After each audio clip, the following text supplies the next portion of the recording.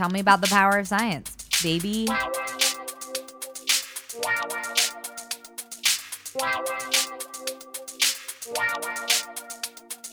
Hi, I'm Annie, and my pronouns are she and her. And I'm Rose, and my pronouns are she and her. And we're here to provide some context about the bisexual experience by sharing stories, getting advice, and talking about queer people we like. What are we going to talk about today, Annie? Today, we're talking about science. Sweet. Love science. I have to say that this episode is kind of made for one person in particular. Oh, for in your life? In your life as well. Oh, our mutual request. I thought you were like shouting someone out, like dissing them, like they need to hear this episode. Well, I think that's the other thing. Although we are making this for one person in particular, I think everyone has someone in their life, whether it's like a parent or a relative or like a friend of your, it's usually a little older person. Maybe not. I don't know. Maybe it's someone your age or like someone from your church. Just like someone who is pretty obstinate that bisexuality and perhaps other queer identities are made up. Or unnatural. Yes. They like that one too. Yeah. Like, because the gay agenda has gotten all the queer folk and aligned them to live this lie, which even if that were true, doesn't seem to hurt anybody. It seems crazy that there would be so many people from so many different places around the world who all happen to do this automatically. But even if it were some kind of faked Illuminati event, spread. it's like, doesn't hurt anyone. It's not bothering you. Yeah, I mean, we're definitely not going to talk about the like membership induction into the secret gay society because you listeners, you've already experienced it. Yeah, we've all experienced it. So, and it's no need. It's so complicated. I mean, it's like the choreography is outstanding. Nuts. Yeah. You're talking about right? Because doesn't need this in the negative way. Wants this no in a way that they love data sets. Yeah. And it's also helpful to like if you are in a conversation with this person who doesn't believe in queer identities or thinks that they are unnatural, these are some really good talking points to bring up if you feel like engaging in that kind of conversation with them. Hopefully it's a conversation. Yeah. Because like if you know this person, you know that you probably will not be able to change their mind no matter what you say, but like maybe someone who is eavesdropping on your conversation will learn something. And I don't mean to point out like older conservatives in particular, because I do think there's a lot of people within the queer community who are also like, bisexuals are just gays in disguise or are just straight people who want to be queer. So you can also use this information with them too. Yeah. I was really curious because to me sexual attraction is like impossible to quantify because it's so many things. Mm-hmm. So I was looking up ways that scientists measure sexual attraction. I found that they use everything from interviews, which is what Kinsey did in his study, which is just like, do you find this person attractive? Yes or no? Mm-hmm. Or tell me your sexual history, and kind of gathering data from interviews. Problem with that is, there's a cultural incentive to maybe not tell the truth. Lie. Sometimes. People love to lie. Yeah. Yeah. So some more like biological ways of studying sexual attraction are measuring people's heart rates to see if their heart rate increases when they're shown pictures or when they interact with another person. Genital stimulation. Are a person's genitals stimulated when they interact with another person? Brain scans. What areas of the brain light up? Eye movement. Do eyes... Yes. I was going to say... Question. Genital stimulation is like an interesting phrase because it sounds like stimulation to me is such a like a thing acting upon an object. So, like, Yeah. I feel like that should be, like, genital reaction almost. Like, Reaction. like yeah. does it swell or secrete some lubricant of some sort? Yeah, you're right. Yeah. Reaction is probably a better. Yeah, like stimulated. It just, I'm sure that's what the term that they're using for it, but it's like, it's just interesting. Yeah, I almost didn't include that one because I was like, I don't think I can say this. You got it. You didn't even hesitate. You went right for that genital stimulation. I always do. Mm-hmm. And then eye movement, which is like, do a person's eyes fixate on, and this is what it's referred to in studies, areas of interest. So if your eyes just naturally go to someone's like Balls. sexual features, Oh, genitals. excuse me. No, is that just me? So that's kind of how scientists have measured sexual attraction. I also found a literature review of studies of sexual attraction that basically said oftentimes the terms that are used in relation to sexual attractiveness are too ambiguous. And there's no standardized measure. There's no standardized measure of perceptions of sexual attraction. So single item measures are commonly used to assess a person's perceptions of their or other people's sexual attractiveness, and few studies provide a psychometric evaluation of the measures used. So there kind of needs to be a more standardized way to measure Yeah, and sexual attraction. for those who don't know, a lit review is basically like saying, let's look at all the research out there that talks about sexual attraction and how do they talk about it, what questions are they asking, what gaps still exist. And if you aren't using at least like relatable measures of attraction, then you could be talking totally different languages. Like, and a lot of science has that problem, but usually there's at least like a common like baseline that you're asking, and it sounds like sexual attraction doesn't even have that, like a shared definition of what it means. And part of the Little kitty friend, do you have something to say? Can you hear him purring? No. He's at the perfectly low decibel to not be heard. Maybe. He's I don't know. being very polite. Yeah, he's very good. It's a great point. It's part of the problem is that our ideas of sexual attractiveness vary from person to person and culture to culture. And there are a lot of like subconscious factors that we really can't measure, like people's scents and pheromones that supposedly play a huge part in sexual attraction, and like perceived fertility is another thing that's like super subconscious that apparently plays a huge factor. Other shit like how they dress, you know, what we perceive their identity to be or their personality to be based on how they're presenting to us. Mm-hmm. There's so many factors. That makes like, also I feel like you can be more attracted to people depending on like as a person who ovulates. Like if I'm ovulating, I'm like, God, fuck, like Horny. Yeah, so I'm like probably way more gonna be like, yeah, that person's pretty hot. I don't know, like I don't know why I find them attractive right now, versus like the week before and the week after I might be like, ew. Yes. So studying bisexuality is tricky like that because, you know, everyone's standards for attraction vary and our ways of expressing attraction. But we know it exists because we have studied it and we've found that people are attracted to both sexes, or a certain large number of the population is attracted to both sexes. And we also know it because we're out here living it and experiencing it. And in this house, we acknowledge that our feelings are valid. All our feelings are valid. But we also know it exists because it exists in countless other species on the planet. There's like members of each, what's the phylum? I was gonna say phylum, genus, species. that experience bisexuality. And the cool thing about the animal kingdom experiencing bisexuality is they don't have all our social hang-ups about it.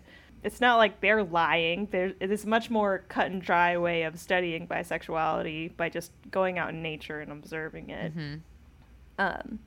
Scientists have observed other species having sex with members of both sexes in bonobos, penguins, scarab beetles, Japanese macaques, baboons, swans, fruit flies, koalas. Over 1,500 animal species have been observed having both same-sex and opposite-sex sex. And there's one of the scientists who did a big study on bisexuality and homosexuality in the animal world, has this great quote. He says, "Unlike most humans, individual animals generally cannot be classified as gay or straight. An animal that engages in same-sex flirtation or partnership does not necessarily shun heterosexual encounters. Rather, many species seem to have ingrained homosexual tendencies that are a regular part of their society. That is, there are no strictly gay critters, just bisexual ones. Animals don't do sexual identity, they just do sex." I think I would petition that we should call them binobos and penguins. Penguins. I think there's an opportunity here. Fruit buys. Fruit buys. We should definitely make one of these species our mascot for this show. Vote at us and tell us which species should be our show mascot. Also, so another study I read found that, just an interesting observation, but it seems like animal species in captivity are more likely to engage in bisexual or homosexual behavior, perhaps because of increased stress. They need a way to kind of alleviate their stress. Okay. So they're just like that. I mean, that's to say that, like, yes, bisexuality happens out in nature. It also happens in captivity. Mm-hmm. Perhaps at increased rates. So if anything, we are making animals more bi. We're out here like, do it more. Yeah. Yeah. So I think at this point, if you're talking to this person who doesn't believe that bisexuality is normal or natural, they might hopefully come to see that maybe that's an unfounded claim. But if they don't come around to that for some reason, put them in captivity and see if they engage in bisexual behavior. They might not be interested in a rational argument at all. They might say something like, well, humans are different than animals. God made us different than the beasts. And that's just a great time to point out that we only have a 1.5% difference in DNA than bonobos, known bisexual animals. So, like, we're not that different, actually. We are very similar. Yeah, if we're talking about biological behavior. Why would God make so many creatures bisexual and make us somehow not? Especially when it doesn't hurt anyone? Yeah. It just doesn't compute. Or maybe God made all of the other beasts bisexual so that, like, yeah, it's like what makes the male-female the better of the options. It's just because it involves procreation. Like, there's a lot of downsides to procreation. Like, a lot. So yeah, this is another thing that I was talking. I mean, this is totally off topic. It has nothing to do with science, but I was talking to about, and like, there seems to be with people who are more conservative, there seems to be like a mindset that if you're not struggling, then you're not being the best version of yourself. So like, the whole conservative mindset is like, pull yourself up from your bootstraps. And that really makes sense with why conservatives are maybe more opposed to gay people and bisexuals and queer people in general, because like, procreation is so much work and having kids is so much work. And if there's plenty of gay parents out there, right? There's plenty of queer parents. But like, if your lifestyle is not necessarily one that is focused on having kids, then like, you're not struggling with that, and like, you're not going through the trial of parenthood. You're not going to accidentally find yourself going through the struggle of parenthood. You're going Right. to make a conscious choice that takes a lot of effort and preparation and time. And you're going to make also, you're going to struggle to do that process, but it's like a choice struggle. I feel like I feel like you're very right that the conservative mindset is like the unexpected, like the challenges you didn't see God was going to give you. And it's like, oh, right. But like, what about the challenges that I opted into myself? Like, are those not valid challenges? Yeah. So I don't know. Yeah, exactly. There's just like something there where I'm like, oh, okay, I kind of see why that's a part of it. sticking point for that ideology.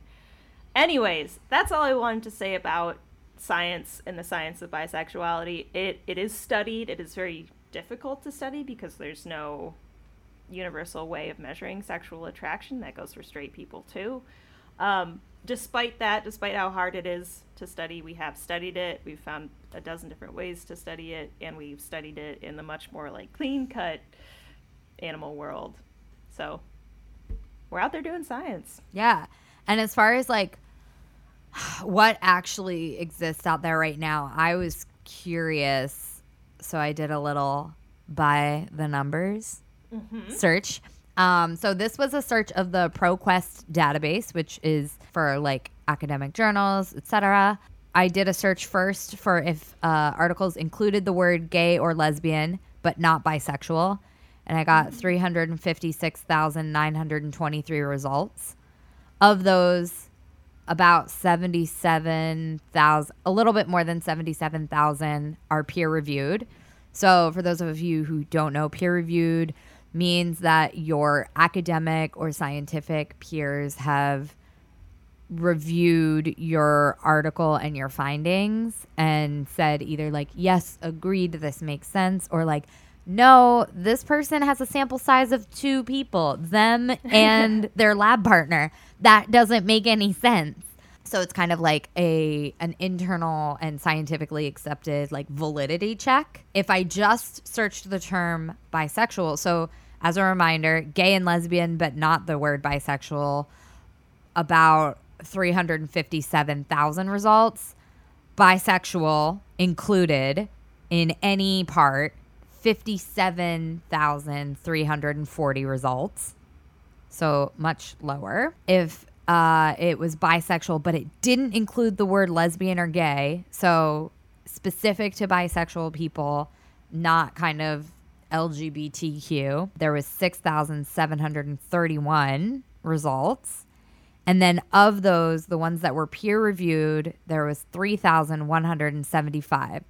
So about 4% of the amount that appeared for lesbian and gay, even though we make up half of the community. Yeah, that's crazy. Yeah. So not to say that I'm not like appreciative of those just over 3,000. And like, I'm certain it's the lesbian and gay. If you broke that down, I'm sure that's included as like all homosexual activity. And we would benefit from breaking out all of those categories and exploring overlapping identities. What are the health implications for being a gay Hispanic man who lives in Texas and is college educated?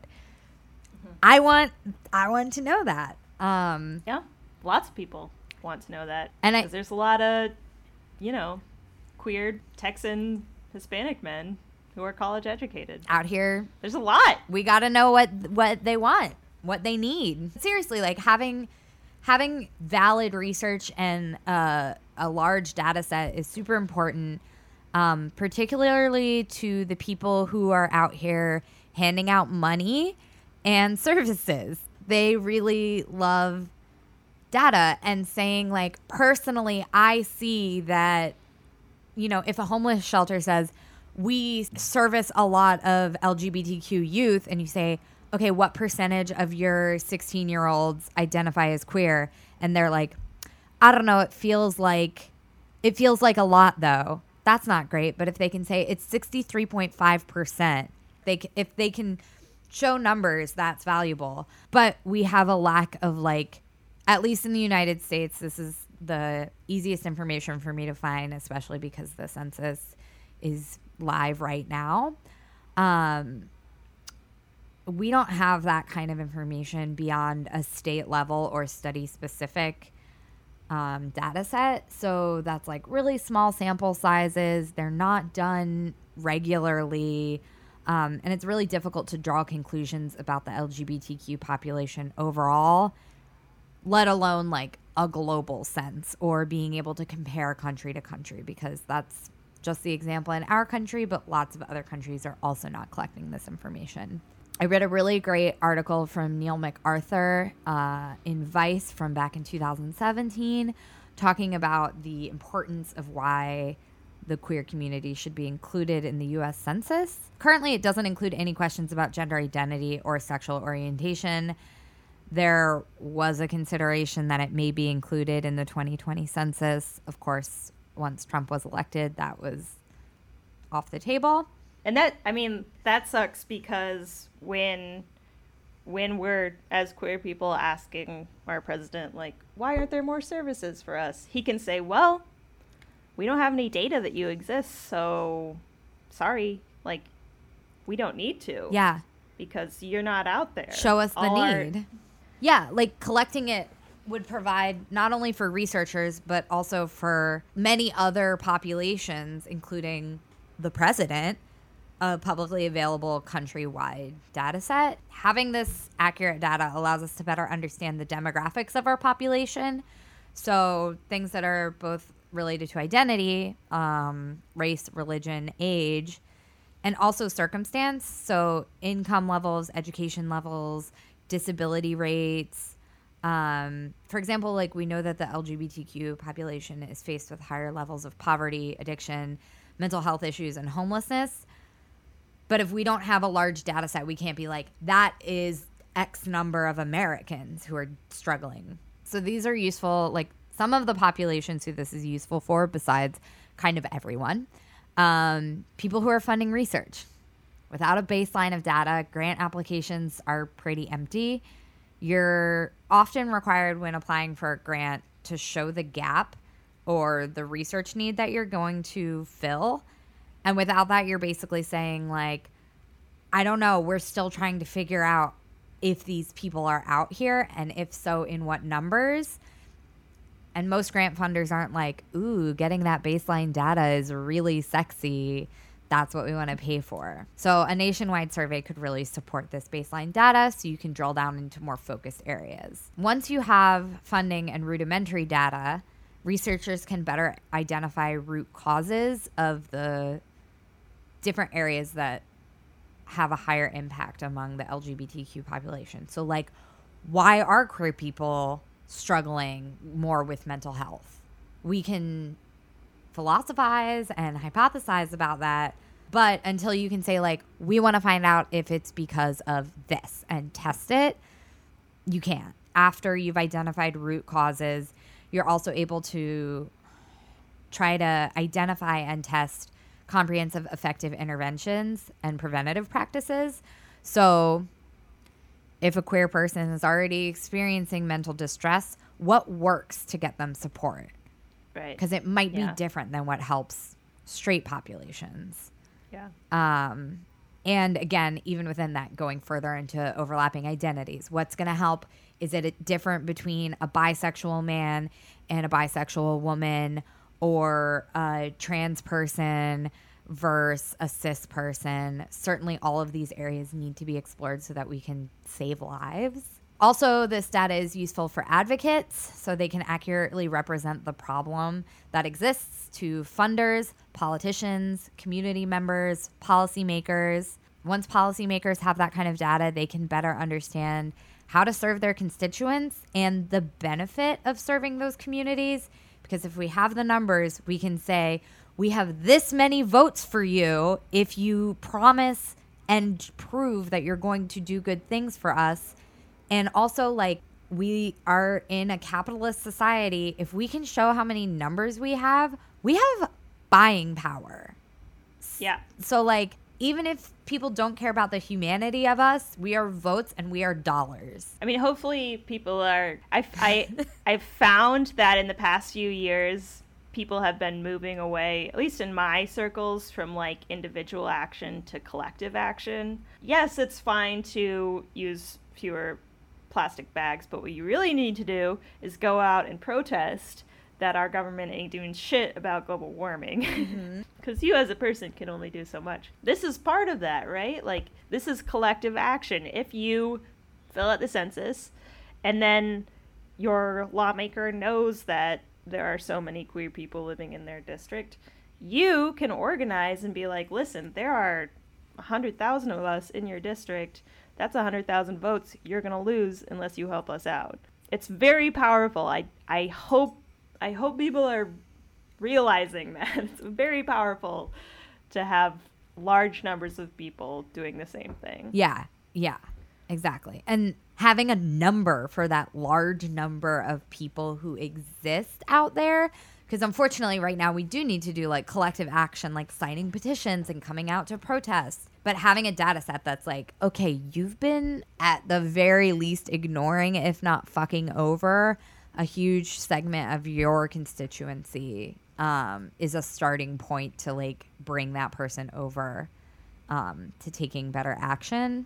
Also, having this type of information allows us to just kind of like, in addition to exploring the demographics of our population, how different intersecting identities have impact, also like what systemic barriers are in existence and what interventions are currently working and what do we need to like resolve. So are homelessness shelters preventing homelessness? No. Right. Like there are people who sometimes it's like, well, this is the service we're providing, and it's like, you are not, but it's useless. Yeah, like that is treating the symptom instead of treating the disease. So right. Figuring out what a root cause is and how to resolve it. Of note, in regards to the 2020 census, the National LGBTQ Task Force provided a really great resource that I'll link to in the class notes. Yikes. Oh no, we're teaching a class. We've been teaching a class all along. It's totally not accredited. I'm sorry. Fuck. The National LGBTQ Task Force provides great resources regarding queering the census. I know I've already gotten like 3 pieces of mail about the census. The collection takes place between March and April, online, by mail, or by phone. This was totally new to me, and it really shocked me. So if you don't fill out the census during that time, they send out enumerators, and they come to your house and they sit with you basically and ask you the census questions. And that happens between April and July. But if the enumerators can't meet you, so let's say enumerators come between 9 and 5, and you work a 9 to 5, or they come after work and you work a night shift and they can't meet up with you, they just fill out your information based on the statistics of your neighborhood. So, for example, I live in a neighborhood of Bed-Stuy that has a lot of Hasidic Jewish families. And if you were to say, statistically speaking, who lives in this building, it would be a family of Hasidic Jewish people. That is not the case. It's me and my roommate, and we both have identities that are important to represent in the census. If you're getting any messaging about the census, please fill it out if you feel that you are able to do so safely. I know that there is fear about identifying if you're in a demographic that our current politicians hate. That's true. To put it lightly. Also, if you live outside of the United States, you are not able to fill out the census unless you get a VPN and change your IP address to a US address. It's very easy. A lot of VPNs offer trial services, so you can just sign up for the 10-day free trial, watch a little Hulu, and fill out that census. Annie, do you have a link we could include in the show notes about how to do that? Do you know of one? Oh, yeah. I'll put a link to a good VPN in the show notes. Just so anyone who doesn't live in the US can also participate. Yeah, I'll put one in right now. And also, I can't speak to how other countries are collecting data about their citizens, but you should look and see if you can participate. There's also studies that happen all the time at universities, and if you're a member of a minority population, you're all that much more likely to get picked. Sometimes they pay. Just, like do a search for your city and academic studies and see if anything comes up. It's a great way to help build those smaller scale data sets that unfortunately we're currently relying on. I wanted to talk a little bit about where the money to study sexuality comes from, because it's really interesting. I mean, these studies are not cheap. You have to pay the researchers. You have to pay for whatever tools they're using, whatever software. You have to pay for, the little research assistants. Sometimes the subjects you have to pay. Sometimes the subjects you have to pay if they're coming in and, giving their time and data to you. A lot of money for studies of sexuality comes from pharmaceutical companies, it makes sense when you think about it, because pharmaceutical companies make so much money off of fertility drugs, off of male enhancement. Performance drugs. Just drugs that keep you aroused or get you aroused or keep you from getting sexually transmitted diseases or keep you from getting pregnant or help you get pregnant. So they need to know why people feel sexual attraction biologically, what is happening when we're feeling sexual attraction, who they are having sex with, and not only for production of drugs per se, but they also need to know who to market those drugs to. Marketing, so yeah. They need to know what gay men like, because if they want to market a male performance drug to gay men, they need that data. They need to know if they're spending their money wisely. So pharmaceutical drugs are a big spender when it comes to researching sexuality. The federal government, i.e. you, the taxpayer, also spends money researching sexuality. After the HIV and AIDS crisis, it became important to understand how, when, where, and why people are having sex, so that we could track how sexual diseases are transmitted. We discussed this in our politics episode, but these funds are actually being cut quite a bit, and it's often to disastrous, life-ending results. People need to know this information, because when we know the information, we can stop people from dying. Also, a lot of money comes from grants from universities and private institutions like the Bill and Melinda Gates Foundation. They study a lot of human sexuality, especially in third world countries. The Kinsey Institute at University of Indiana University. Should have looked that up. Fuck. Sorry, Kinsey. Oh, and also what's the Planned Parenthood's? Oh, it's the Foundation? International Planned Parenthood Federation, which is the nonprofit NGO. I can't remember if it's a nonprofit or a non-government organization, but it's basically Planned Parenthood is the clinic that provides direct services. IPPF provides research and funding for programs and interventions. Yeah, generally these institutions have a varying amount of funds, and they're researching lots of different things, but they are generally focused on improving public health and studying sexual behavior and educating people to, not transmit diseases, understand their sexuality better, live happier, healthier lives in general. Yeah. So these are the good guys. I mean, it's all good. All information is good, but the private institutions and public universities that study sexuality are For what it's worth, if you're interested in finding out about these areas of research or what organizations are taking part in them, or maybe you have a favorite kind of broader NGO nonprofit that you like and you want to see if they're doing any work in this area, typically it's called Sexual and Reproductive Health, sometimes Sexual and Reproductive Health and Rights. So you can Google those, SRH, SRHR. There's some debate in the queer community about whether sexuality should be treated as a medical condition. Sri Eisner, who wrote the book Notes on a Bisexual Revolution, says that it should not. for a good reason. I mean, I think her point is that if we treat it as a medical condition, we are looking at it as something that could be cured, which is fucked up. Yeah. But Robin Ochs, who we've also brought up as like a great bisexual scholar, says that, you know, it can be good to treat bisexuality as a medical condition because then we understand it better. So I don't know. There's some debate there. If you have an opinion on this, please let us know, because honestly, I see both sides. Just interesting. There's also a lot of really terrible. I mean, we looked at some great studies for this episode. There's some really terrible shit out there. Yeah.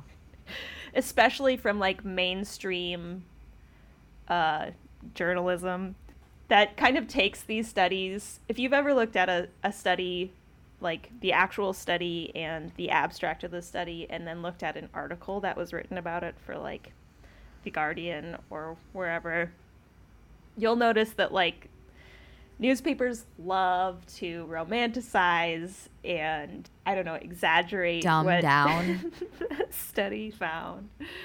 So there's some really terrible journalism out there. Not all of it is bad, but like the headlines for some of this shit is terrible. I wanted to call out a Guardian article called "Make Up Your Mind: The Science Behind Bisexuality," which I think is a satire article. I hope to God it is. There was a New York Post article called "New Research Finds We're All Bisexual," which is just, it's like so snarky. Be good at your job. I don't know why it's so hard. The New York Times said, "Gay, straight, or lying? Bisexuality revisited." Time scientific study finds that bisexuality really exists. Thanks. How Stuff Works has an article called "Does Science Buy Male Bisexuality?" Not a pun, even. It's not even a pun. You didn't even work the pun in, guys. It's right there. It was served up to you. Yeah. So, like, these are all so clickbaity. So this is like, I don't know. Like what Annie said, unfortunately, if you're looking for like cold hard facts and latest research, you do typically need to be looking at a direct source. So we have some resources for you. One option is if you listen to our part 2 episode on sex and sexual attraction. We talked to Eva Bloom of What's My Body Doing?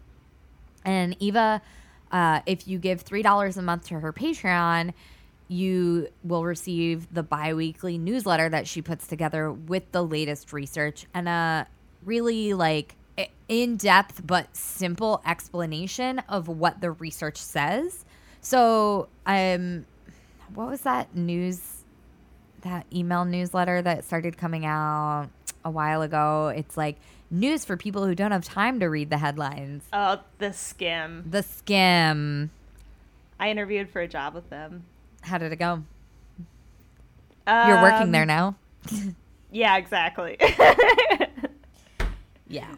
It's like the same kind of idea of any sort of newsletter roundup. So it's very helpful, especially if you're not used to reading scientific papers. So we'll put a link to her Patreon in the show notes, and then you can pay just $1.50 for an issue and get like the latest research on bisexuality. Do you want to go back and forth on this, or should I just read through? I don't know if you added any. I did add a few. I didn't add this one, but I'll say it. The Journal of Bisexuality. It's out there. There's a journal. We'll have a link to it because it's fucking cool. Yeah, one thing that's kind of a bummer is that you might need to have a login to access some of these things. So if you're like, shit, I see this title that looks really interesting, take the title to Google, see if you can find it somewhere. Maybe take it to Reddit and see if somebody will download the PDF of the article for you. I don't know if there's a subreddit for that, and if there's not, there really should be. Email us. Also, email I'll us. download We'll it for give you. Logins. If you email the author of the paper, they'll usually just give you a copy. So there's also that. There is an article called a paper. A paper called Genetics and Bisexuality in Nature. I didn't read this. Maybe we shouldn't have gone back and forth. Maybe this was a mistake. That article was, I cited it a bunch. The reason I put it in there was because I looked at it a lot when I was talking about how we measure sexuality in ourselves and other species. So that's a good one if you want to learn more about that. I can go through these because these were the ones that I looked at. There's also a good article. It's not a trash article in National Geographic called Homosexual Activity Among Animals Stirs Debate. So that's one where, like, the problem with the like articles from New York Post and The Guardian are that if you are having an argument with, like, a relative or, you know, someone who doesn't think queerness is real, they're going to see those articles and be like, ugh, I feel seen, because these articles are also debating the existence of bisexuality, whereas these scientific papers, it's never up for debate. You know, they have found that bisexuality exists. They are simply studying it.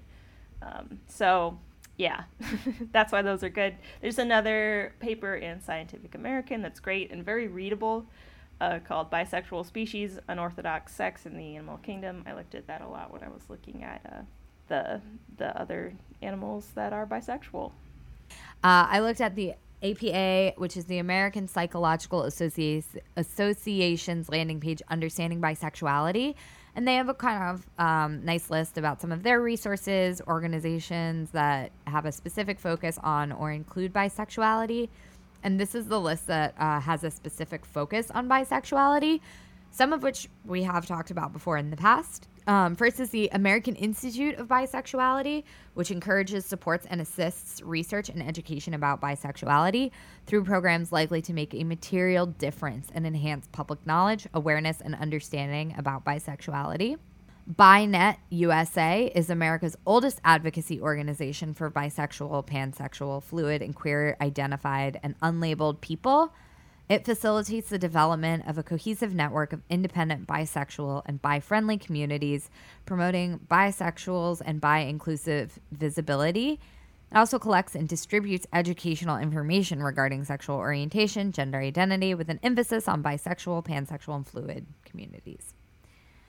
Bisexual.org is a project meant to introduce bisexual community to the world and give voice to the bisexual community, sharing accurate information, answering questions, providing educational resources, and it's a valuable resource for investigating bisexuality, either to understand your own sexuality or to understand a loved one, or just if you like to learn. My Bising Stars 1 week was two people who had founded a bisexual research conference, which I remember this. Yeah, I forgot to include on here, so maybe I can include them in the show notes. My bad. It's okay. There's the Bisexual Resource Center, which it's an organization that basically provides a bunch of resources for bisexual people who are either questioning or if you're curious about what bisexuality means. Bi-Visibility Day, which is September 23rd. And it helps to celebrate bisexual community and highlight biphobia. Yeah, really good resources. Go check them out. We'll include links to everything. The show notes I'm getting limited on, so we might have to start linking to a Google Doc for our references, because the character limit is sneaking up on me. Yeah, we can do that.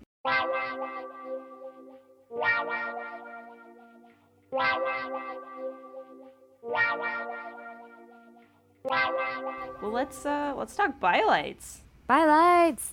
So on TV show The Bold Type, one of the main characters, Kat, came out as bisexual, or just there was an episode, the most recent episode, focusing on her bisexuality, and that it was seen as invalid and invisible because she was in a relationship with a man. So kind of just highlighting some bi erasure that occurs. This is like a whole run on TV. Netflix's new dating show, Love is Blind, where people do not see their partners. One of the men came out as bisexual, and the person that he was seeing, the woman that he was seeing, had a pretty biphobic response. And then there's been a lot of backlash. So he posted online and said, "Thanks for the 3 of y'all who supported me in this. I feel alone and I don't want any of this life anymore. I'm fighting alone and it hurts." It's a good time to remind queer people that we're all at a higher risk. Well, I guess remind everybody that queer people are at a higher risk of mental health issues and suicide. So please reach out to your community. And also, if you're feeling helpless, call the National Suicide Hotline. That number is 1-800-273-8255. I haven't watched Love is Blind yet, but it's next on my list. I'm gonna watch it. I'm really on a reality TV binge right now. Yeah. For better or worse. I also have not seen High Fidelity, although I don't know if is it like a remake of the movie? Did you ever see that movie? Yeah. Yes, I realize how misogynist that movie is, but I love that movie. I love that movie. Yeah. It's the movie that I watched when I was like packing up to leave for college, and like Nice. throwing away all like my old stuff. But I like Jack Black. yeah, he's a funny boy. Anyways, they remade it into a TV show for Hulu. And Zoe Kravitz is a hot bisexual mess in it, and apparently very good.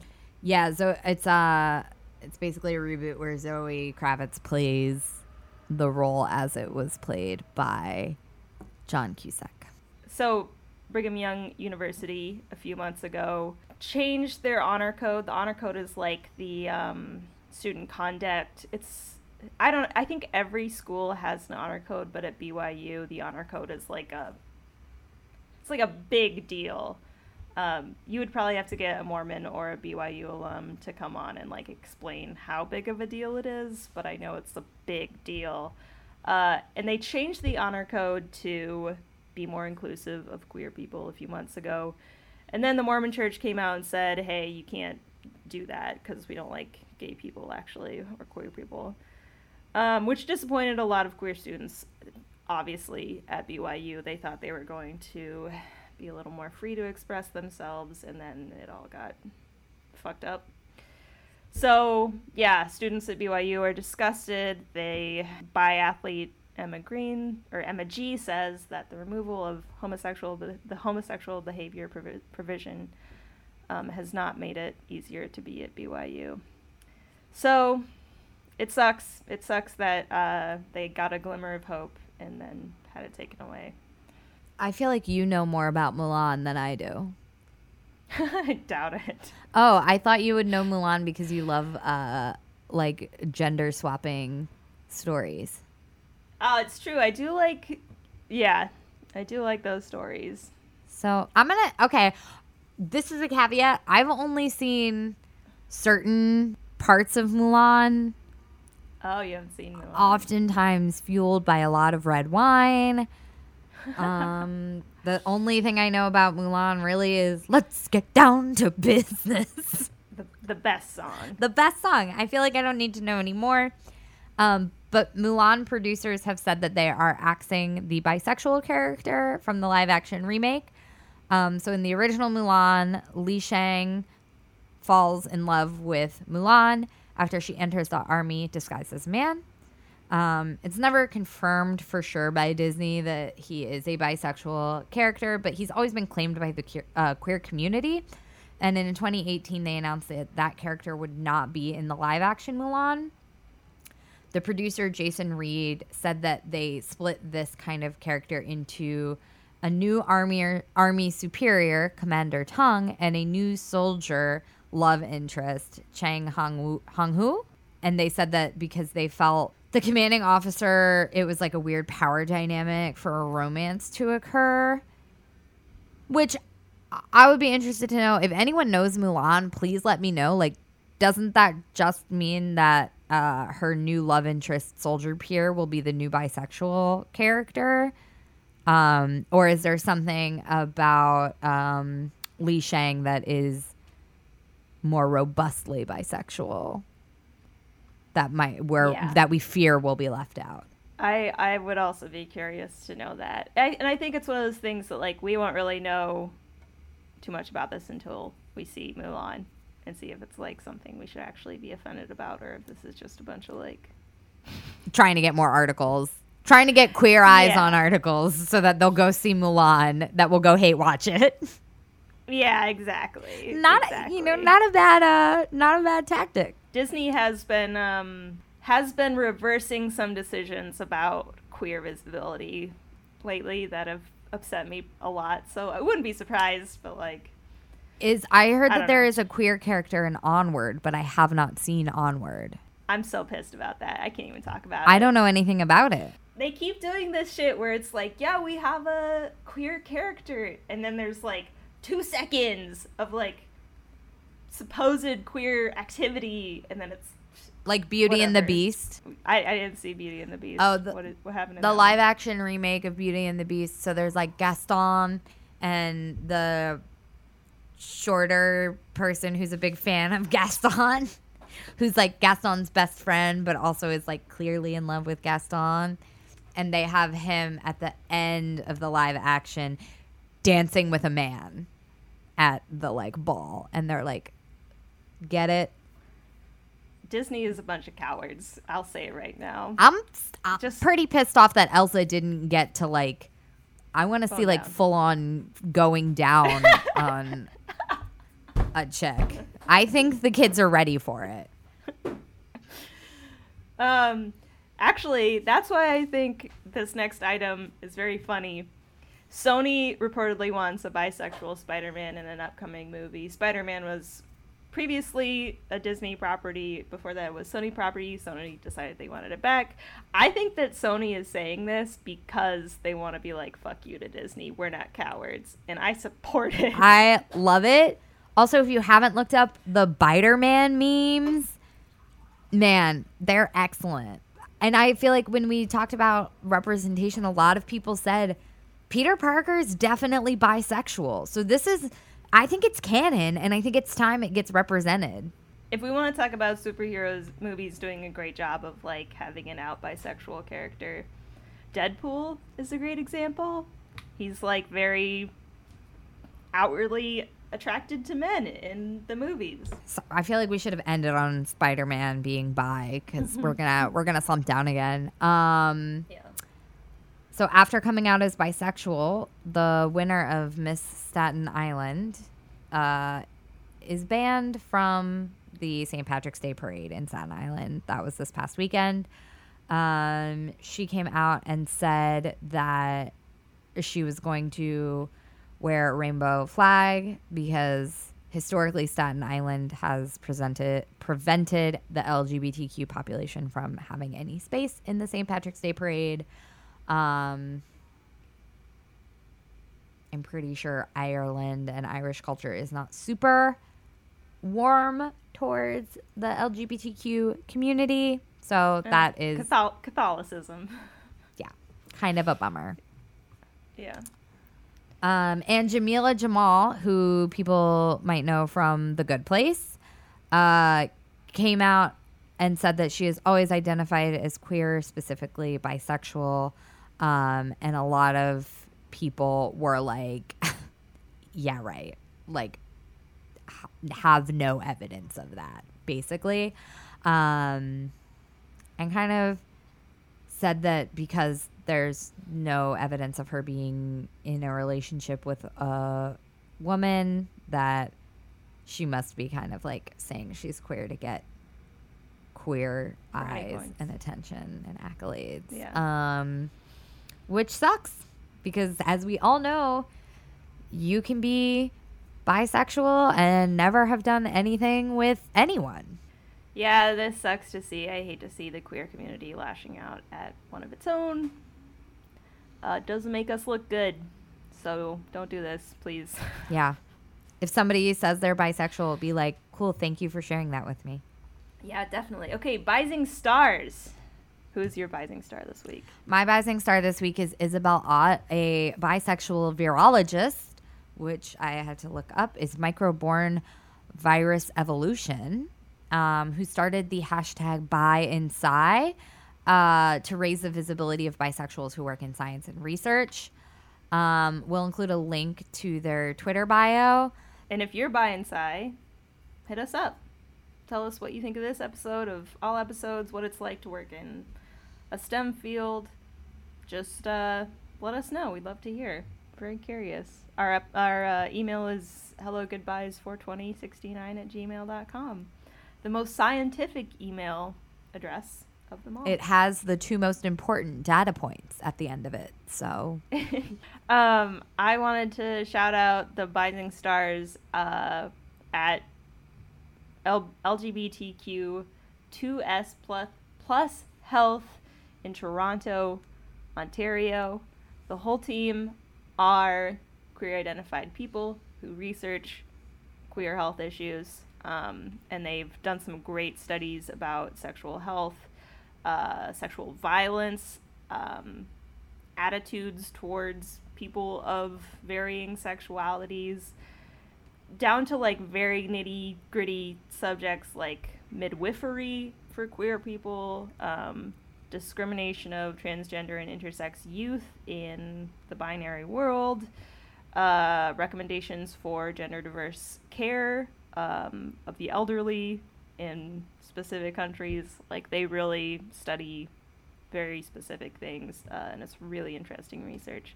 So the whole crew there at researching for LGBTQ2S plus health in Toronto, great work. love that. I was just looking at their website. They look really cool. Do you need any advice? I do need advice, yes, because we had someone write in a long time ago, and I'm so sorry that I'm only getting back to you now. But Jay wrote in. Congrats, Jay, on coming out, by the way. Yay. They wanted to know, is there a good way of dealing with unwanted or excessive romantic or sexual attraction? They said, I think women deal with this much more for men, but we bis, whatever our gender, potentially deal with it more than anyone, because if we're out, then we can be considered fair game to twice as many people. And that's exacerbated by the stereotype of, like, the horny bi, the slutty bi. The tricky thing is, I don't want to prevent such attention outright, but I get enough that it's sometimes overwhelming. It puts me in frequent dilemmas about how to deal with people kindly but clearly. So Jay wanted to know how to deal with that very concisely, politely, but like, no, I'm not interested, thank you. If there's a good way to do that. And also, what are things that you should definitely not do if you don't want to lead people on? So what shouldn't I do if I'm not interested in someone? How should I let them know without, like, ever having to have a conversation about it with them, ideally? And are there different nuances for different gender combinations of pursuing people and being pursued by people? Which is a great question. Yeah, I don't know. I also don't know. That's a great question. Yeah. Especially, I feel like it's easy if you're in a monogamous relationship, because then you can just be like, I'm in a relationship, and people are like, cool. Otherwise, yeah, how do you draw the line of I'm trying to be friends versus I am trying to? Yeah. Yeah, and again, we'd all like to be able to do this without having to have any kind of confrontational conversation about it. I have the perfect solution. Okay, yeah, let me hear it. Do you know what Brazilian steakhouse is when you have the red or the green chip and you flip it? Like, it's green if you're still interested, like, all I can eat, keep it coming. And then when you're getting full, just flip that over to red. Yep. So there you go. Like, or you could have a yellow where it's like, only some of you.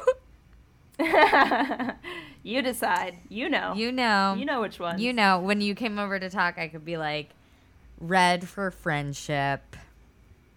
Thanks, pal. Yeah. Yeah. Yeah. Yeah.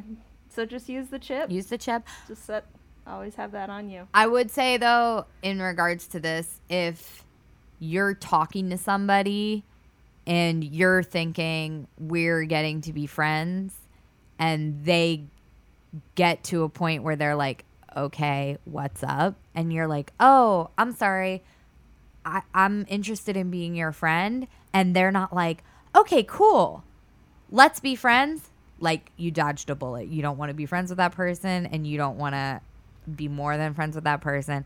If somebody gets mad at you for not being into them, that's not a stable reaction. Yeah, run away. Yeah. Yeah, if you tell someone that you just want to be friends and they react poorly, that's a big old red flag. You do not owe them anything, not even friendship. Honestly, at a certain point, not even like cordiality. Yeah. Yep. Any call for advice from you, Man. Rose?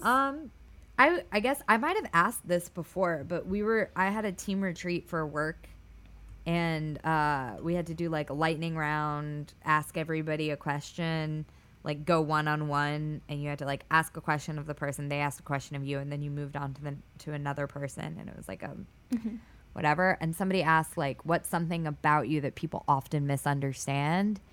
And I was like, bisexuality. But I was also like, oh, is this like an inappropriate topic to talk about at work? So I guess kind of like being out and in what capacity, because like people at work know that I have a girlfriend. Shout out to my boss who just found out I have a podcast. Nice. But like, how do you navigate that situation? Is it sharing too much? Is it not oversharing and I shouldn't even think about it? Like, how do other people navigate if you feel comfortable being out in your workplace? Like, how do people do that? I don't know. Yeah, if you're a bisexual. If you're a bisexual who is out at work and it went really well, please email us at hellogoodbyes42069 and tell us what your secret is. Yeah, should I just plaster my cubicle with bi pride material? There you go. That'll do it. People will be like, "What's this about?" All right, should we sign? Should we sign off? Yeah. Goodbye from the Goodbyes. Wow, we didn't even do a countdown. That was crazy. I know, we went totally rogue. I feel like it worked perfectly though, right? Yeah. I'll make it. This podcast is based exclusively on the real-life experiences of two bisexual cis women and their internet research. Sexual identity is deeply personal and influenced by intersecting identities, demographics, and circumstances. Rose and Annie do not speak for the bisexual experience of all individuals or the bisexual experience as a whole. In short, they don't know shit. Thanks for listening.